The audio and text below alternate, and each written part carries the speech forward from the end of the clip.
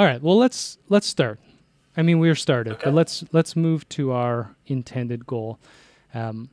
Just for framing, as you know, I mean, this will be easy for you because you live in photography, but where this all started is not just my disillusionment with photography, but I kind of want to ask, not even kind of, I just want to ask these questions about, if not why, because why is such a strange word. The thought processes, the driving force, the impetus behind people like you, presumably people like me, who feel compelled, in our case, through a shutter, through a machine, but to just communicate something artistically or intellectually, etc. You brought up this idea of communicating, this idea of documentary photography and wanting to connect, the human experience, etc. So I don't know where to start. I kind of want to marry those things together. I mean, there's what I thought I wanted to do with photography, and now there's what I pretty sure I know I'm doing with photography, and that's really treating it as almost like a personal god to me, where photography itself is what's giving me a lot of joy, what's getting me up in the morning. It's not necessarily a tool to get anything further or communicate necessarily. When originally it was certainly a gateway to, opening myself up to people because I really didn't have anything else going for me. Shooting it throughout high school and just, I don't know, getting an excuse to get outside the door and interact with people and go to events or do things and have an excuse to be there. That's certainly something a lot of people can relate to, but it's sort of evolved into this all-encompassing, almost spiritual identification of like, okay, like I've dedicated my life to this. It seems like it's giving me a lot of positive things in return. And it is so analogous to spirituality or religion for me that I've sort of come to the conclusion, at least for now, that it's certainly worth a life pursuing and exploring. It's like a very generous hobby in that sense.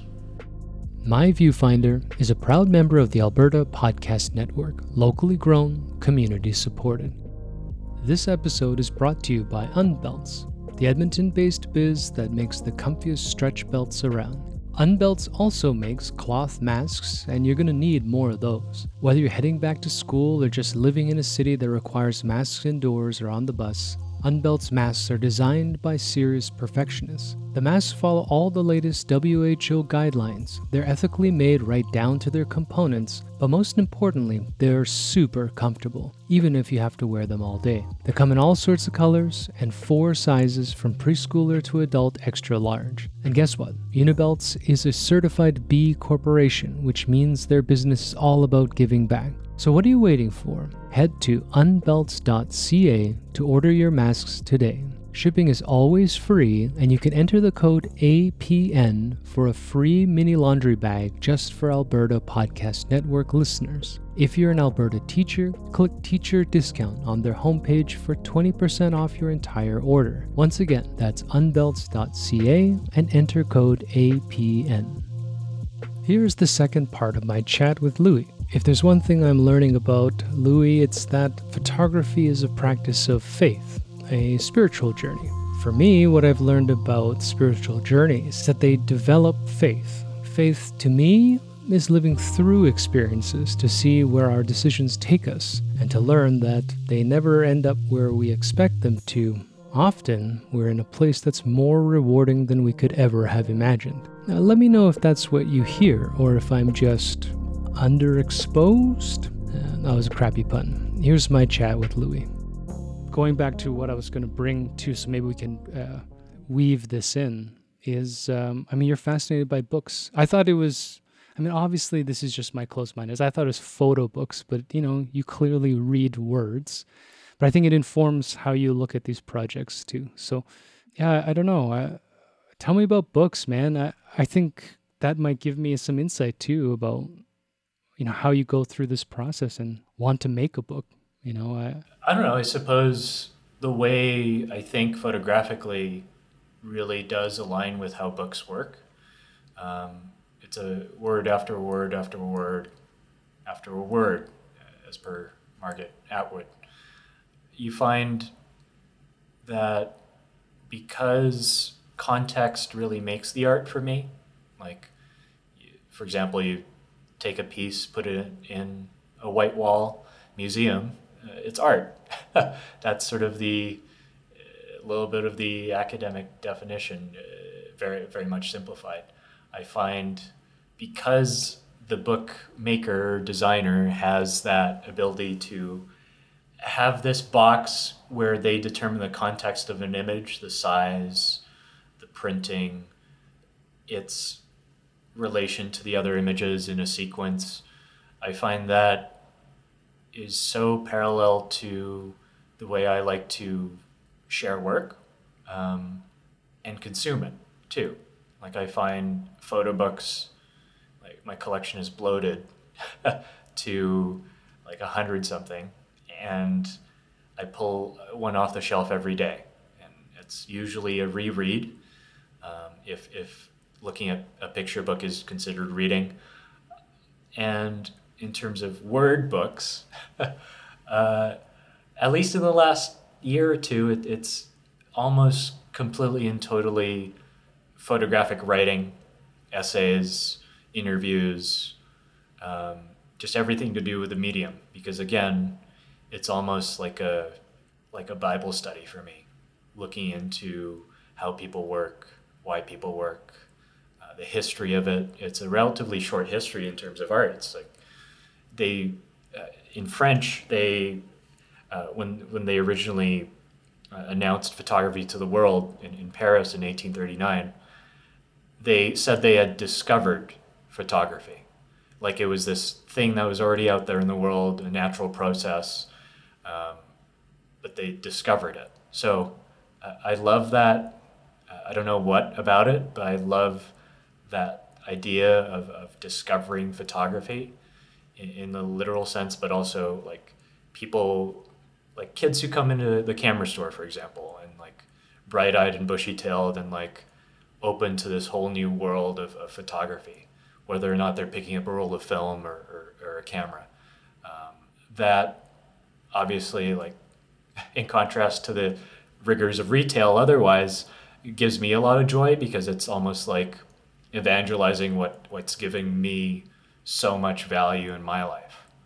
So I find literature, books about art, about photography, is just another thing that's giving me a lot of joy and value that photography has sort of brought to my attention.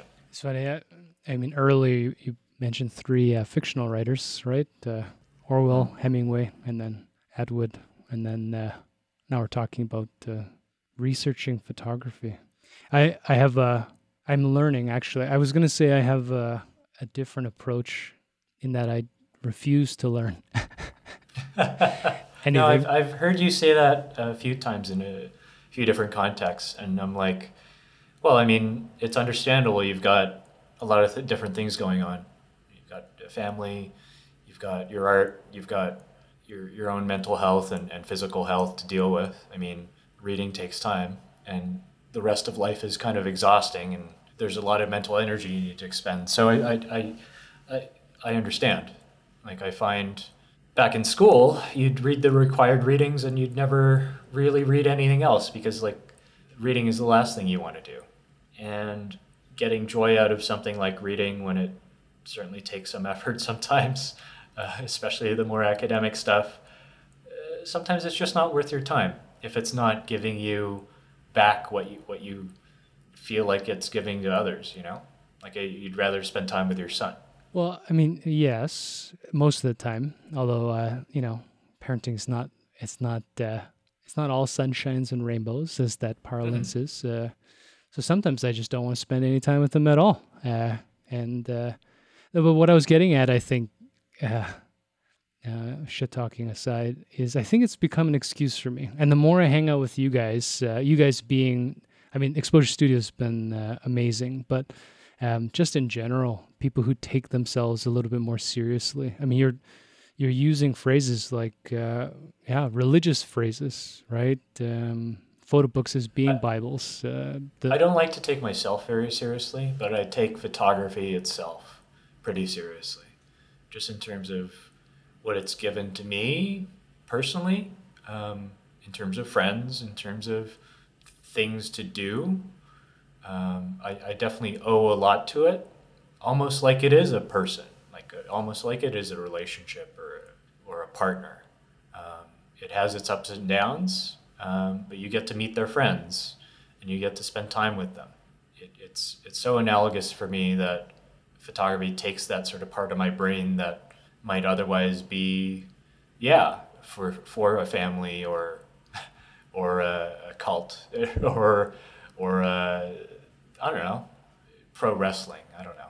Speaking of pro wrestling, no, I keep pretending it's like pro wrestling, Pokemon, all kinds of stuff. It's fun to say that I've never participated, but I can name a bunch of Pokemon, and I watched a lot of WWF before they became WWE. Now it's just fucking corrupted. So Vince McMahon can go eat a big bag. No. I saw a clip of pro wrestling on Twitter, and it was without an audience. COVID wrestling? Interesting. Yeah, and because it's so much like theater, sometimes they break the fourth wall and they talk to the audience, but they're talking to empty seats. And it's so wonderful, beautifully absurd. Just another funny thing that's come out of the last 6 months. That'd be fascinating. I would love to. I mean, that would be a hole because I think I would start watching it too much. Yeah, I mean, no, you watch it once and then you get it, and then you move on. I remember when football, soccer first started, and they had empty stadiums, and the Reddit comments, for example, which I started agreeing with, is sometimes when you watch things on TV, I don't know if you play, for example, sports or theater or whatever it is, you get this illusion that you could kind of do the same thing because you're so far apart, and there's this action. So you're like, oh, I used to play this, but when the crowd is gone, and even the sound, let's say, of a professional footballer passing a ball, right? And you're just like, oh fuck, like I've never hit a ball that makes that sound, because the speed and energy in which upper level stuff happens. Wrestling would be the exact same thing. There's a part where these are giant human beings. There's a part where people actually die and get hurt. But it would be fascinating without a bunch of, Americans screaming and spitting in the stands. Like the sounds of the impacts, like what a rope would sound like when they throw each other off of it. The sound of their latex bodysuits stretching as they throw each other. Just like little things like that, I think would be fascinating, which is why I think it would be a hole, because I think I would get too caught up.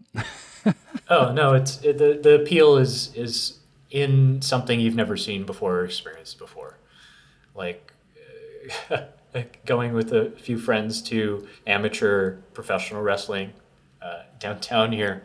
Half of the appeal is the audience and how hilarious they are. They're kind of mean, making fun of people, yelling, booing, or it's such an experience, and it's like very analogous to it's a craft or an art or whatever you want to call it, but the audience is a part of it because nobody's an island. It's the audience is part of the art making or art exhibiting experience. So I find that interesting to think about, an analogy. Going back to an earlier point, about involving an audience with photography. I mean, I don't know. You know what I like, and I think it's why this question hasn't worked out well with you is, thinking of photography as books is a fascinating approach, and I think an important one that definitely defines you and your work in the sense of wanting to build narratives. There's a very surface level impression that a photograph is a single moment, and that the art of photography has to be able to express a concept in a single frame. But that sounds very limiting. Yeah, I've certainly gone away from like an aspiration to make an iconic image that everybody will recognize and remember. Like that's certainly a bucket list thing that I had first starting out. It's like, oh, I wanted to make the next Tank Man or Afghan Girl or whatever. But I find, especially when you talk to the photographers who make photographs like that, so much of it is luck and context in terms of like just being at the right place in the right time. And sure, you can maximize the amount of right places and right times you're at if you spend a lot of money on plane tickets and do a lot of waiting and quit your job. But I find in terms of a more realistic practice, staying in one city, living your day to day, I find my ability to make fulfilling work for myself is more communicated by series, by photographs after photographs after photographs, to make a sentence and then to make a book. I find that exercise just fun. I feel like the more I learn, I mean, you may have already been aware of this, but the more I learn about the disconnect, I mean, I bought that Magnum Contact sheet book a couple of years ago, but I rarely read the context, so it's interesting the effect that publication, having an editor, and then the politicization, so attaching an image, let's say, to a news story or to a message that's not by the choice or control of the photographer is a fascinating other conversation in and of itself. Oh yeah, we could totally get into how context changes work, and how it's presented. Like, again, I find that more of a positive light in terms of self-expression and what you can sort of squeeze out of life. Because if no interpretation was sort of allowed, or recontextualizing things wasn't a thing, then you'd only get so much out of a piece, be it literature, or art, or photography, or whatever. This all ties back to the power and necessity of an audience. You know, I think in its early inception, and particularly it's called the proliferation of photography in the early part of the 20th century, you had a very hungry audience, a very naive, in hindsight, a very naive audience, and you had a very naive sort of publication structure where they truly believed that an image was supposed to be reality. As that twists and then the role of the audience changes, I was talking to my movie podcast friend. He mentioned in one of the episodes about the negative power of social media and movie making. I was like, what the fuck do you mean? And apparently, when a movie is released, nerds band together and then they like Twitter attack production companies and directors to force them to make sequels or to make changes to scripts, with threatening boycotts, because in their group mindset, an artist got something wrong, which is fucking insane, right? Like, to me, it's crazy the amount of influence the outside society now has in even the creative process, and I worry a lot about photography in that light. I mean, there's so many barriers to expression that way, but I mean, then it almost turns into a craft than anything. Like, you have expectations of an audience and you want to fulfill those. Like, you're making a birdhouse for somebody. Well, first of all, people make birdhouses sometimes. Some people buy them just to fulfill that utilitarian need, but there's certainly a lot of personal satisfaction in making one yourself, as an analogy. But a birdhouse still has a client to fulfill, birds. Like, it still needs to be a functional birdhouse, I guess, for the birds. So in the same way, a lot of photography or art, be it movies or whatever, in a commercial sense, it's still beholden to a client or an audience, which is why I very much sort of separate my brain into these two halves of wedding photography, event photography. There are certain tropes and things that I need to fulfill, the boxes I need to tick because I'm being paid. And that, like, I don't necessarily have a problem with, because it's not necessarily a barrier to my self-expression. because if I don't fulfill the client expectations, then I don't get paid. So, but with personal work, I like to separate it in the fact that, yeah, I'm trying to avoid those tropes, which sort of becomes a trope in itself, but that's a different conversation, of maybe an audience's expectations. Because, I don't, you talk to most photo book publishers, and they're not in it for the money necessarily. They just love putting work out there with maybe not so back to like personal versus professional, client or like craft versus art. I find, yeah, when it's work done in more of a commercial context, yes, the audience is like this thing on your shoulder, almost pointing you in a certain direction or forcing your hand. But when it's ultimately personal work or some sort of self-expression, I find the audience less of a imposing force. I wonder how much of that drives a cynical thing I have, which is that art is the expression of the privilege. Oh, it is, certainly. Like you need time. Well, first of all, if you're trying to make ends meet by trying to make finances work out, well, you're exchanging your time for money. And at the end of the day, you don't have any time to make work. So yes, 100% art for art's sake and personal expression is a position of privilege. Like you need the time to do that. Now, certain people can find time regardless, out of sort of passion or whatever. But as a generalization, the more time you have, the more work you can produce, and therefore, and oftentimes the more good work you can produce. So, and then that sort of snowballs into quote unquote making it, which, I mean, it could be fame or monetary sort of collectability, but yes, there is a lot of privilege in being able to do what I do for myself. Like I'm doing it for myself out of my own personal fulfillment. It's good to recognize, which is why that sort of crisis came to mind last year of like, what the hell am I doing to make the world a better place? Because I have the time to do that. So it's definitely a struggle, like an internal struggle of like, what am I doing with my time? Like, am I a selfish human being just making things for myself, or like, but also isn't there a value to that in of itself? Like the pressure to, especially as a person of color, to make work that is perceived as activist or making the world a better place. There's a certain almost onus on me to do that.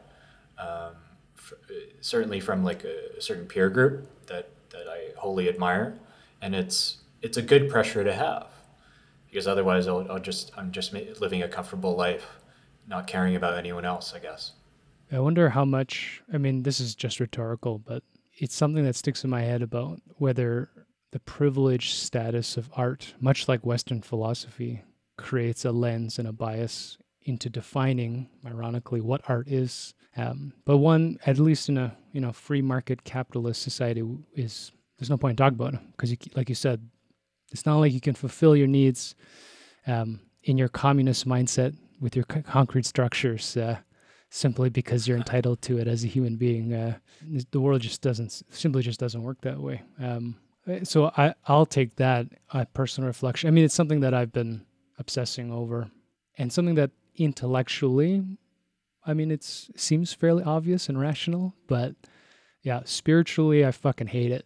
And just quickly going back to perspective and stuff, I think that's what killed the momentum for perspectives, because exactly as you said, at the beginning, I had a severance package from the job that I got fired from for being an asshole.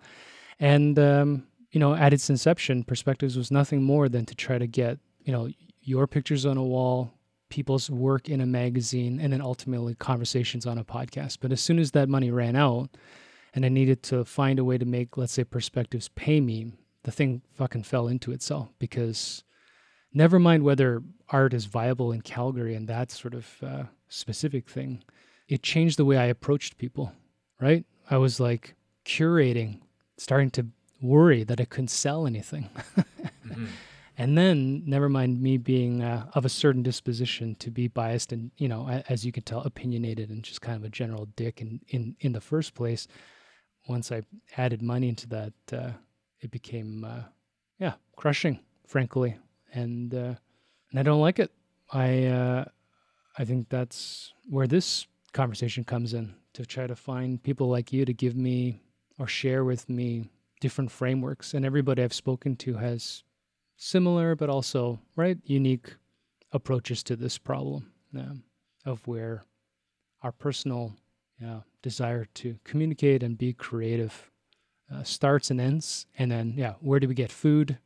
And then in my situation, like, how do I take care of my health? How do I give enough time to my wife and my son, et cetera, et cetera, et cetera. So I'll ask you this. I have two questions to wrap up. Number one, I mean, I keep ragging on you about these communist concrete structures. So if you had to choose between one of these gross concrete buildings, which I personally hate, like a Frank Gehry fucking custom, architecture design, or a log cabin that you built yourself, which do you think you'd into?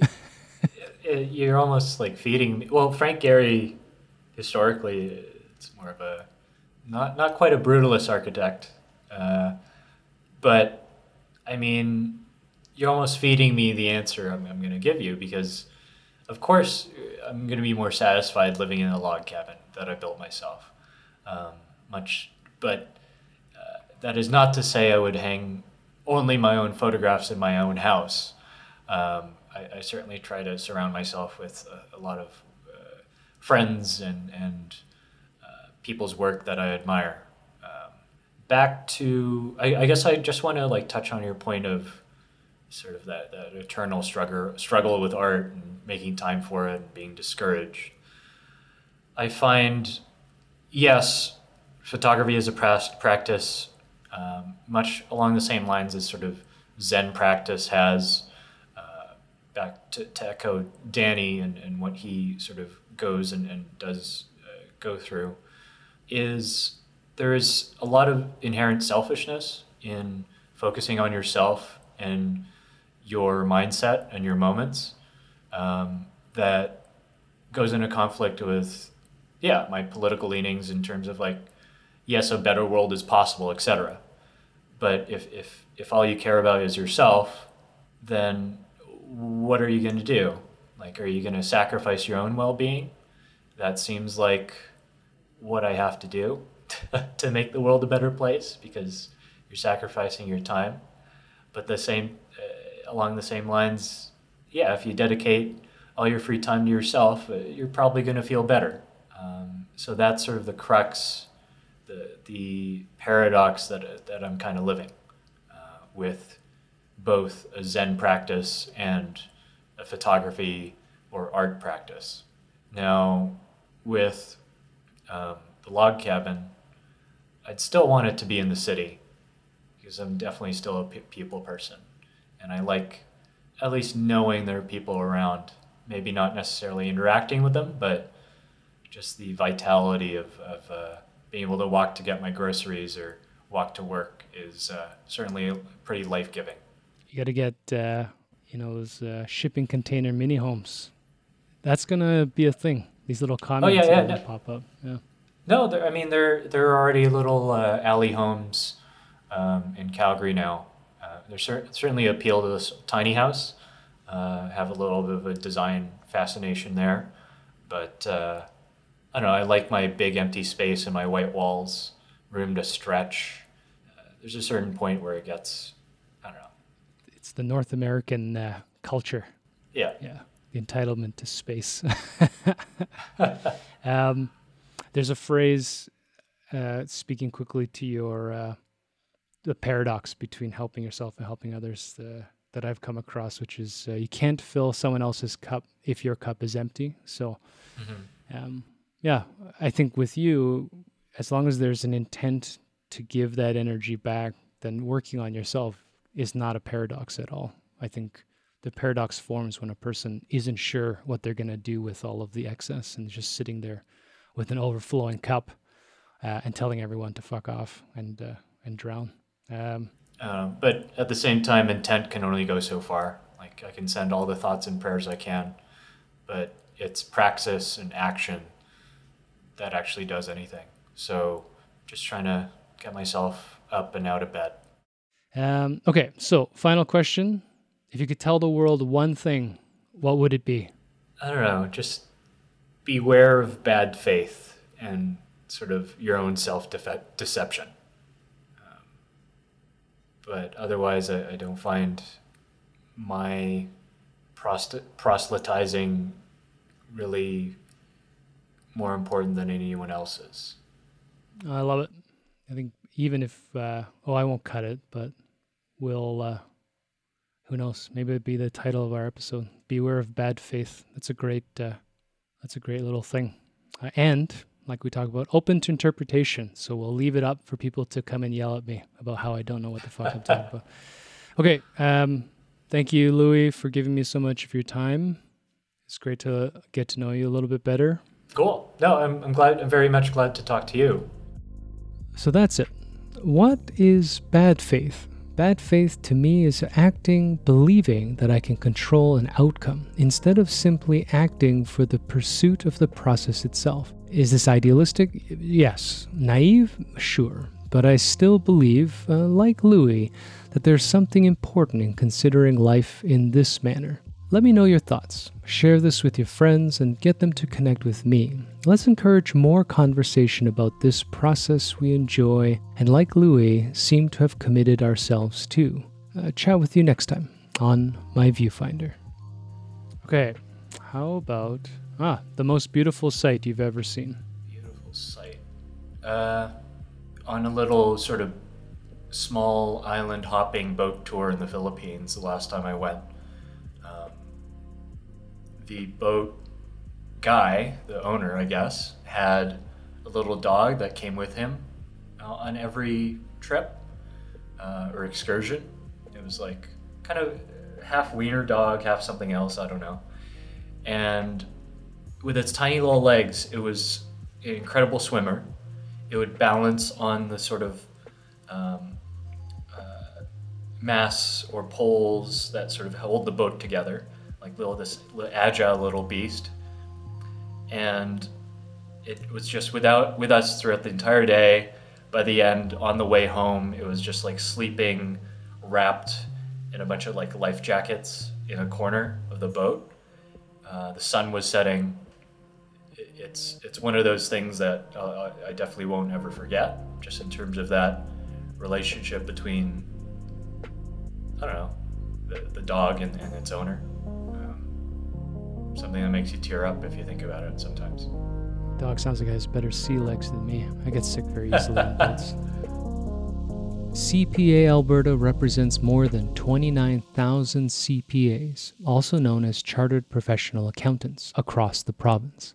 CPAs are more than number crunchers who love Excel spreadsheets. They're business leaders, finance experts, trusted advisors, and entrepreneurs. They work in many different industries, from film to fashion, from government to oil and gas. Long story short, CPAs didn't just break the mold, they made their own. CPAs can help you spark your next big idea, pivot during difficult times, start your new business off on the right foot, and so much more. For an inside look at how Alberta CPAs are supporting their clients through the pandemic, follow CPA Alberta on Facebook, Twitter, Instagram, or LinkedIn. You can also visit cpaalberta.ca to find out more.